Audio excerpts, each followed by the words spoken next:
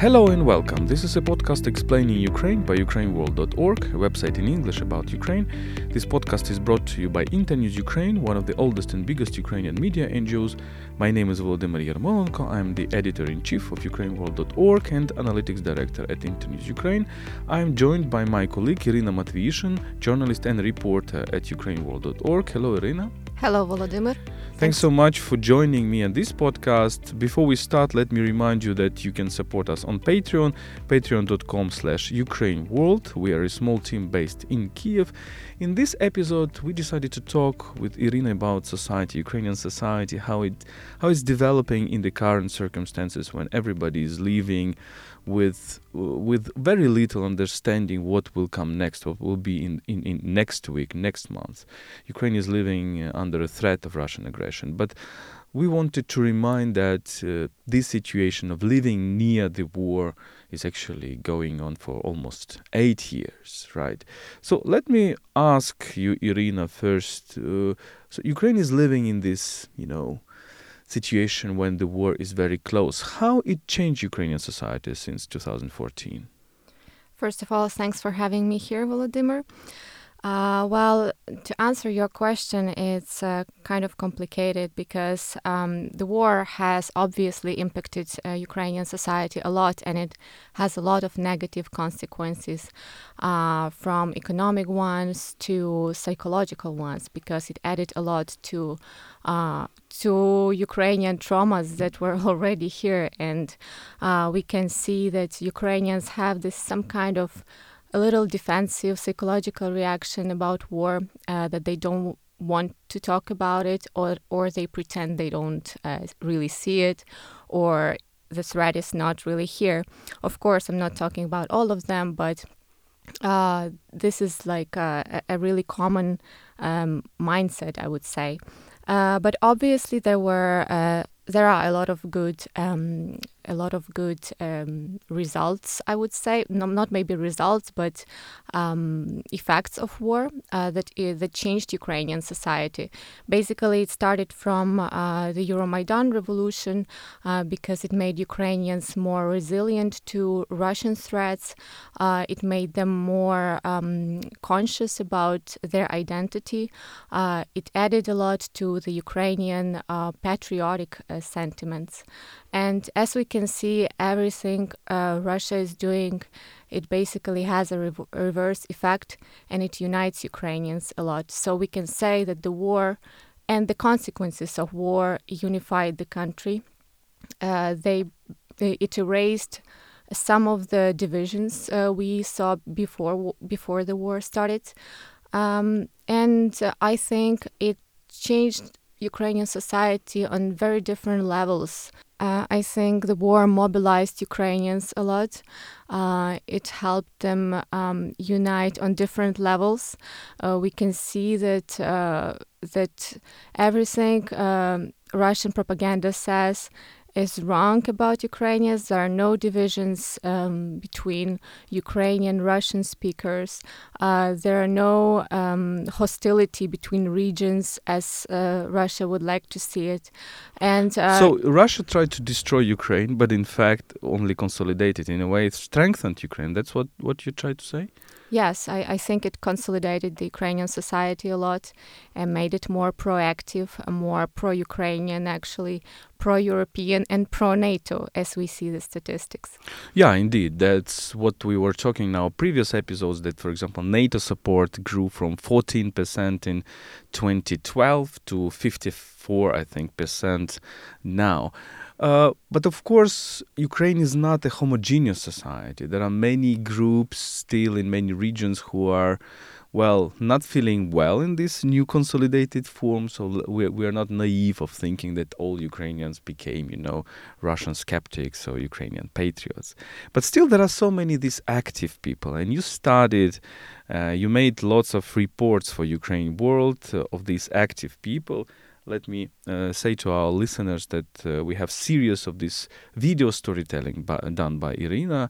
One of it is called Stories from Ukraine. The other is called Values Through Stories, right? So you find those people. Can you tell what are the most interesting examples? For example, veterans who are trying to start their life from scratch, or internally displaced persons who really, after having lost everything, found the strength in themselves to launch businesses or something else. What inspires you in those stories? I think to me the most impressive stories are those from Donbas region, especially of people who are living close to the front line. Because there are so many people who are trying to do something locally, who are doing their own little things that are actually changing the society, who are contributing a lot to democratization of this region, severely impacted by war. And these people do very different things, from making some crafts to trying to build some small communities, proactive communities close to the contact line. And like one of the last stories I've made, it was in Ukrainian, but still I think you can search it on Google. It's from Ukrainian New York, which was recently renamed from Novhorodsk to its historical name, New York. And there's this community of very active young people, which is called the Initiative Youth of New York. Basically, they live like 6 kilometers from the occupied territory of Horlivka, but they are so inspired and so motivated to change their community and to preserve freedom for their village. They are trying to mobilize local residents to show them by their own example how they can contribute to the development of their local of their village, and they are trying to organize different festive celebrations. They are trying to revive Ukrainian traditions. To me, it was impressive that during the Christmas they were doing this public kolyada, public Christmas carols singing, which is very unusual for Eastern Ukraine and even for Western Ukraine now. But still, they are showing that Russian war, Russian threat doesn't scare them, and they are ready to resist even by their peaceful methods. And seeing these people tells me that Russia has no chance, because it's something like very it's not weapons, but it's something very powerful that people have this mindset, and they are not fearful. They are basically fearless against Russian invasion. I remember other stories you've made about painters, about artists in these small towns in the eastern Ukraine who consider that, look, despite the war, despite the destruction, we need to think about beauty, and we need to make our towns beautiful and nice. Can you tell some stories? Yeah, this story was also very interesting because the young woman who's doing this street art, she herself has an interesting story. She basically at the beginning she hasn't paid much attention to the war, and she wanted to go to Donetsk or to Luhansk. I don't remember exactly, but she went to Russia to cross the border, and she was sent back, and then she realized there's war and it's like a real threat that she should be aware of. So now she lives in Bakhmut and is trying to make the city more cheerful, more colorful, but she's also involved in some civic projects together with USAID, for example. She's trying to help to tell people about democratic processes, elections, and stuff like this by painting these street art walls.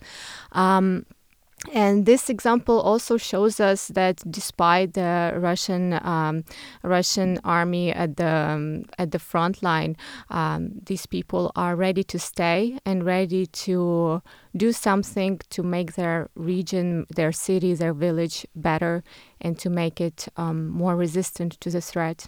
It's interesting, it's important that Russia is trying to dehumanize Ukrainians, and the results it brought to Donbass are basically results which led to dehumanization, to a situation when people should think only about survival, only about how to protect their homes, how to get some money to get food, etc.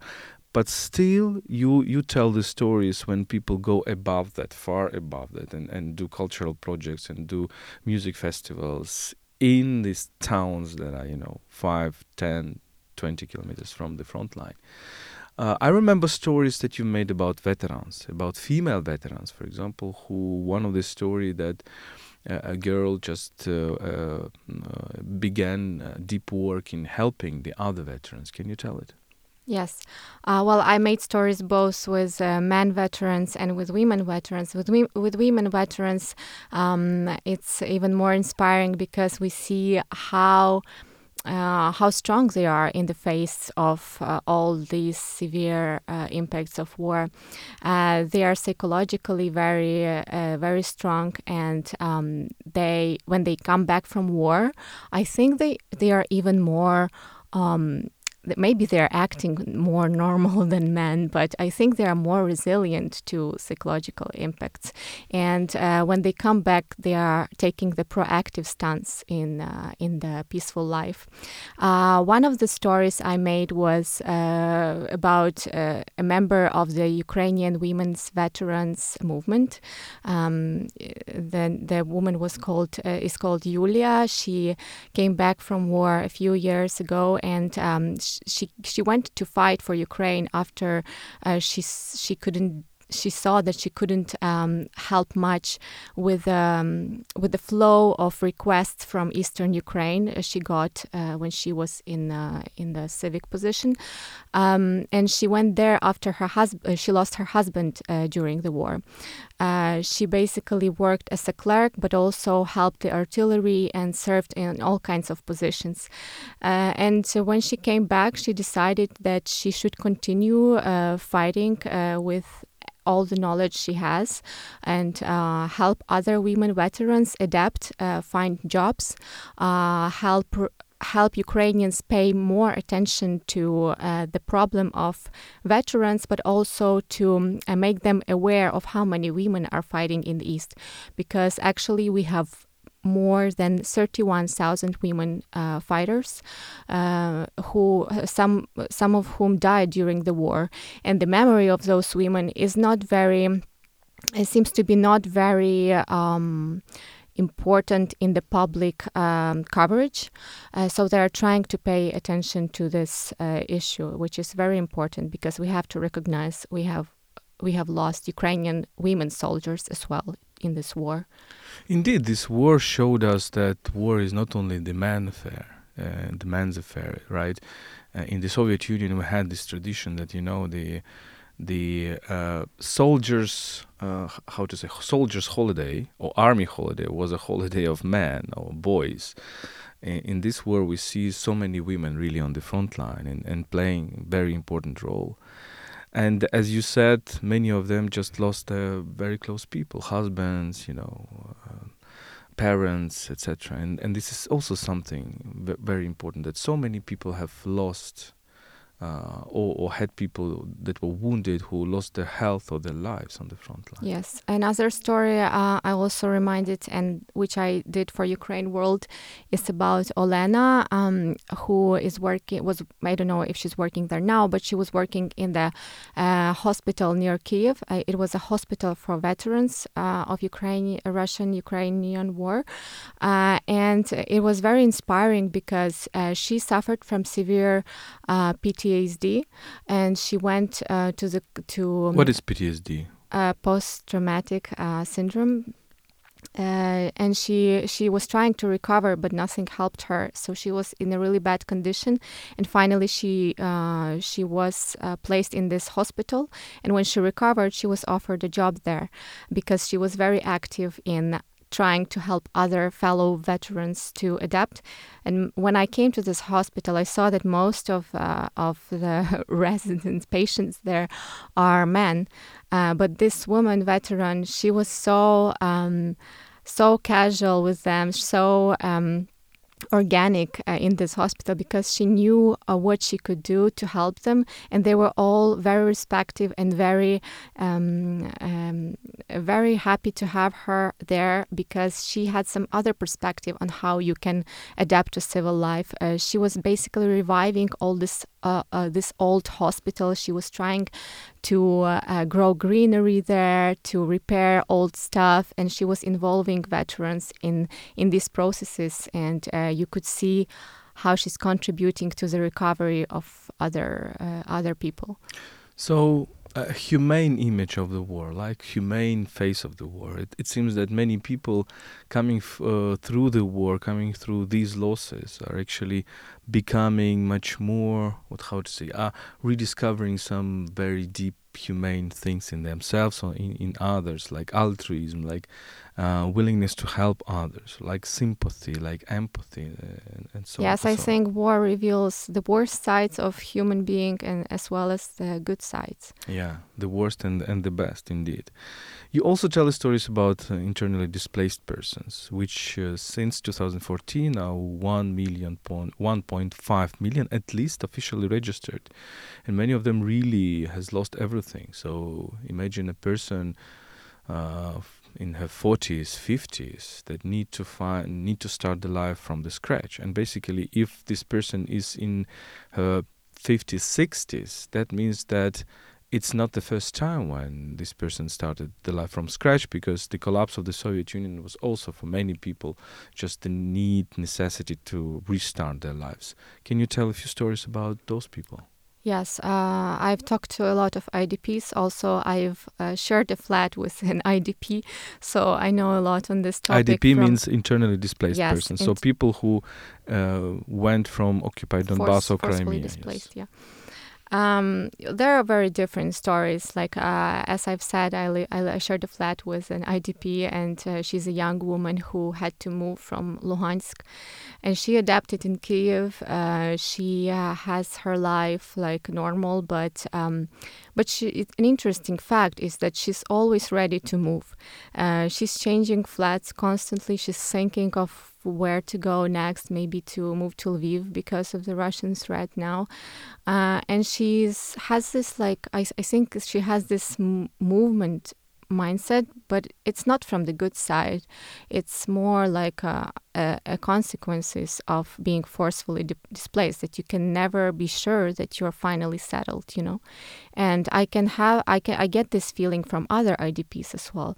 In the face of the current escalation, a lot of them say that they are scared to move again.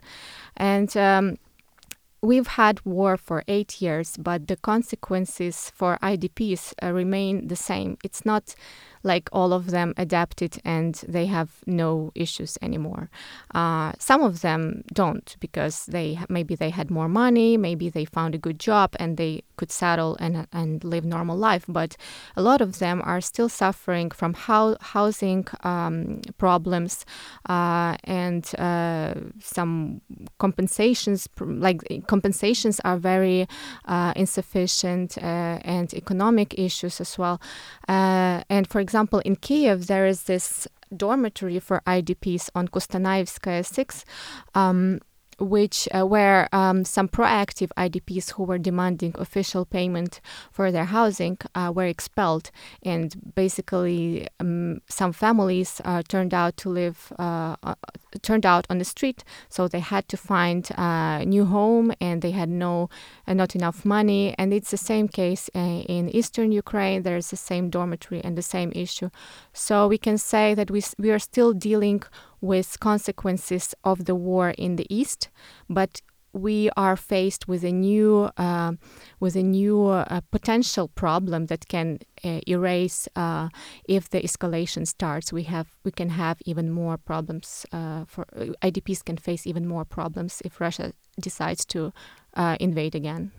Indeed, if the start of the war in 14-15 created over the million or maybe even 2 million people of internally displaced persons, we can imagine how many people will be fleeing the war, for example, if the war is much larger. So when we discuss all these options of full-scale invasion, it's just, sometimes it's scary to think what kind of what number of refugees it will produce. But I also remember very optimistic stories about displaced persons from your stories. I remember this story about two women who lost their homes and I think also their husbands, and restarted their life just making cheese, opening up a farm in the western Ukraine, right? Yes. And making cheese and selling it, so handmade cheese. Of course, it's very difficult for them, but it shows how people really find some strength inside themselves. It's a very interesting story because it's not only a story about IDPs, but also about how Russia united people from the West and the East, because many IDPs, they went to live in the West. And we should note that before the war, people haven't interacted that much, like people from Western Ukraine and Eastern Ukraine haven't interacted that much. That's why we had a lot of bias maybe against each other. But this story is about one IDP woman who was displaced from Donetsk Oblast. She went to live in Western Ukraine, but finally she had a lot of problems with housing as well, because she didn't have enough money and she lived from one house to another. Then she rented a room, and she met a young woman with a child who basically helped her, who lost her own home to fire and who had no husband, but she decided to help this internally displaced woman from the East. And together they decided to launch a farm, which was like a very brave decision. This old woman from Eastern Ukraine, she decided to apply for a grant to get some money to launch her business idea, and she succeeded. And that's a very inspiring story, which is telling us that people are struggling, but it motivates them to reinvent something, to get creative and restart their life in a different way.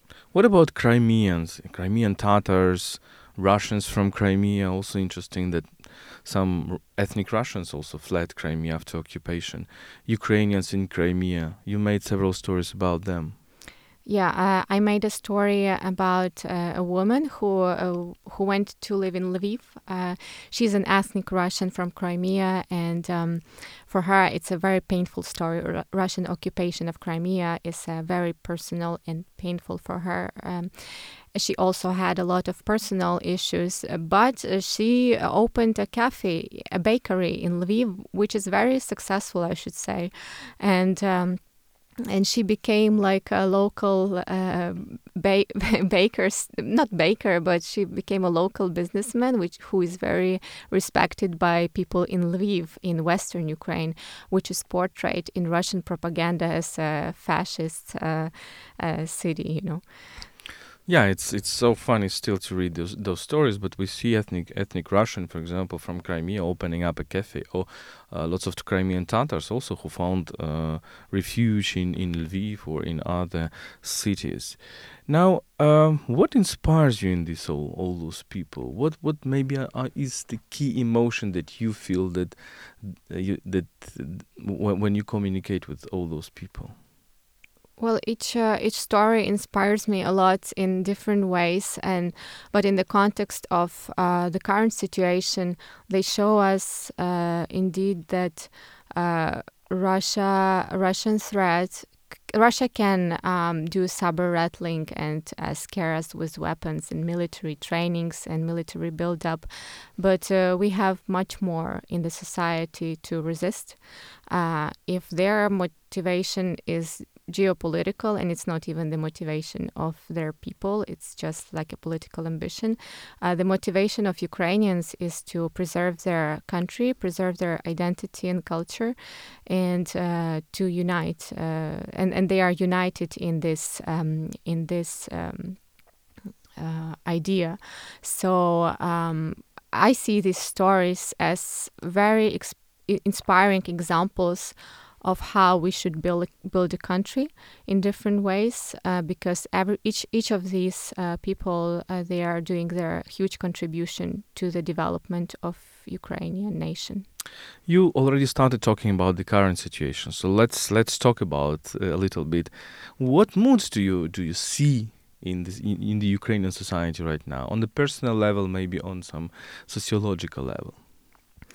I would say mostly people don't succumb to panic, and my personal examples from my friends' circles show that they started to panic. Some of them started to be more worried when they saw foreign reporters in Kiev, the flow of correspondence from different countries, and also when they checked Western media.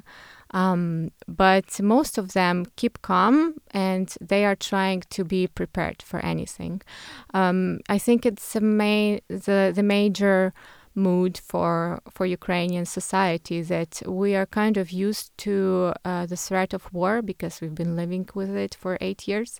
But at the same time, we realize things can get worse at any moment, and we've seen what Russia is capable of, so we have to be prepared. Interesting thing, I saw my friend veteran who's also sometimes helping foreign journalists. He was quite calm and chill. He's like a typical veteran hipster in Kiev. But when he saw foreign correspondents coming to Ukraine, he started to panic a little. So he decided to stock water. And he stocked water. He didn't plan to go anywhere. He stays in Kiev.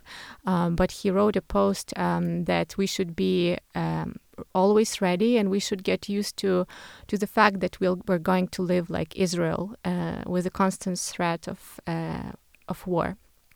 So I think it's a main mood in Ukraine. Of course, there are different people. Some people are more chill. Some people are trying to are trying to prepare on a substantial level. They're stocking food. They're stocking essential things. Some are planning some are elaborating on some plan B where to move in case of invasion. But there are people who have no choice, who have no place to go. And I talked to one man who has 3 kids, and he's a Kiev resident. And It's me. I also have 3 no, kids. Another man. He's a Kiev resident, and he said, "Well, I'm worried, of course, but I have nowhere to go in case of invasion. I have no plan, and you don't know what to respond to these people, you know." I think majority of people just don't have any plan because, some of them are saying, this is my land, I will stay. Some of them are really have no place. And why should we have any place to go? Right? Yeah, I think that's also true that many people have this very rebellious mood. They are not ready to leave their land. And Ukrainians, I think, have the increased sense of ownership on this land, and in the face of Russian invasion, they would rather die, I don't know, or than leave their place. According to sociological some studies, half of Ukrainians are ready to resist Russian invasion, and at least third of them is ready to do that with arms. A third of Ukrainian population is 15 million people. It's not necessarily that everybody who says this will do that, but at least we see the decisiveness. Every third Ukrainian is saying that he or she is ready to resist with arms. What do you think when you see this figure? Well, it gives me a lot of confidence, and it helps me to calm down when I start to panic reading news. I think that's a direct consequence of Russian aggression, and that's what I've said before, that Russia mobilizes Ukrainians a lot. We wouldn't have this maybe even at the start of war in 2014, but now as Russia is pushing more, is trying to escalate more and to oppress Ukraine, people are getting angry and furious, and they are ready to resist with weapons. And it's interesting that we have territorial defense units now, but also you can see on the outskirts of Kiev there are veterans training civilians in informal way, and quite a lot of civilians subscribe to that, and they are ready to learn any kind of resistance and any kind of confrontation, how to confront Russia in a case of invasion. That's my next question. How are Ukrainians getting prepared for a possible invasion? What do you see? What are your observations? Well, as I have said, some people are stocking essential things, stocking food, and planning evacuation in case of a real full-scale war, even though most of them think it's unlikely. But some are just trying to live their normal life, and I think that maybe it sounds infantile and naive to Western journalists who are surprised when they are coming here that nothing is really happening and people don't panic. But I think that's the only way we should continue living. We should live as normal. We can't be all scared and hide in bunkers, right? We should be resilient and show that we are ready to resist in any situation. Yeah, indeed, it's for everybody. Even if you rationally think, well, invasion is possible, here are the troops, but emotionally, psychologically, you just don't want to believe in that. And according to another sociology, if you ask Ukrainians, do you expect war anytime soon? It's 50-50. And the closer you go to the front line in south and the east, the lesser number of people who are expecting invasion in the near future. So maybe they know something we don't know. But also on the state level, we should say that the efforts to prepare for any kind of invasion are not enough, and people are responding to that. So again, the whole situation kind of motivated people to check the shelters, the condition of shelters, the amount of shelters, motivated them to check if they're ready for an instant threat, an instant evacuation. These are maybe good things because you never know what happens and you have to be ready. But I wish, as you said about people from the East, I wish the same effect applied to people in the East because they are more relaxed in terms of their fears of invasion. Right, so we'll see what will happen, but what we can say is that indeed the war, which started in 2014, really consolidated Ukrainian society. And as you brilliantly said, that the war makes some of them worse than they were, but many people better than they were, or reveals the best signs of people and this empathy and willingness to help, etc. Thank you so much, Irina Matviishin, reporter at ukraineworld.org. This was a podcast explaining Ukraine by ukraineworld.org, a website in English about Ukraine. My name is Volodymyr Yermolenko. I'm editor-in-chief of ukraineworld.org, and I was joined by my colleague, reporter and journalist Irina Matviishin. Don't forget to subscribe to our podcast at SoundCloud, Google Podcast, Apple Podcast. You can also support us on Patreon, patreon.com/UkraineWorld. The series of reports by Irina, you can find them, stories from Ukraine, you can find them in the description of this episode. Follow Ukraine World on Facebook and Twitter and stay with us. Thank you, Volodymyr.